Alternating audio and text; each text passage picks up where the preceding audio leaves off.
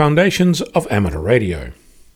Previously, I've explained how radio teletype, or RTTY, works from a technical perspective. If you recall, it uses a technique called frequency shift keying, or FSK, to encode digital information. It does this by transmitting a carrier across two alternating frequencies, allocating one as a space and the other as a mark, or as a binary 0 and a binary 1. There are several other ways of encoding information, and today I'm going to look at phase shift keying, or PSK, which I find humorous because phase is spelt with a P, but it sounds like an F, which links the FSK and PSK together. But then I've always had a strange sense of humor. Imagine, if you will, a sine wave. It's the one you learned in high school, nothing sophisticated about it, just keeps going up and down over time. Now imagine another one, also going up and down over time.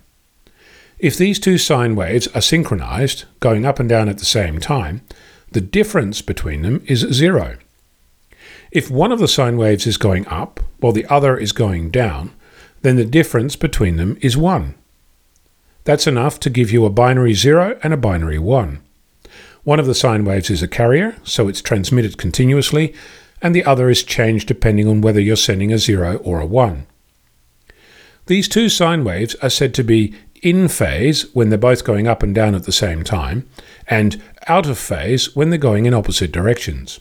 This is how phase shift keying works, and the simple example I gave is known as BPSK, or binary phase shift keying.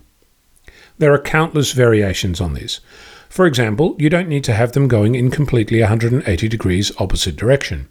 You could only go 90 degrees, or even 45 degrees, which would allow you to encode more information across a shorter time span at the cost of less accurate decoding at the other end.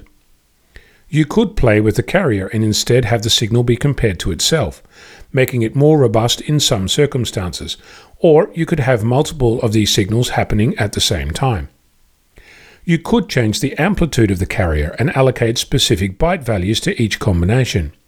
For example, one variation, an encoding method called 16QAM, allows you to create 16 different signals, which equates to sending 4 bits at a time.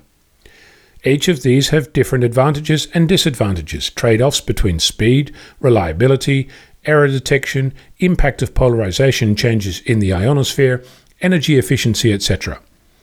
You might be surprised to learn that these techniques are not only used inside amateur radio and PSK-31. They're also used in Wi-Fi, Bluetooth, Ethernet, RFID, and countless other places, like remote controls, hard drives, tape recorders, satellite communications, mobile telephony, etc. If you get hooked, there's lots of maths that you can associate with all of this, if that floats your boat, but you don't need any maths to grasp how it works. Phase shift keying, one of the many digital modes that make our world go round.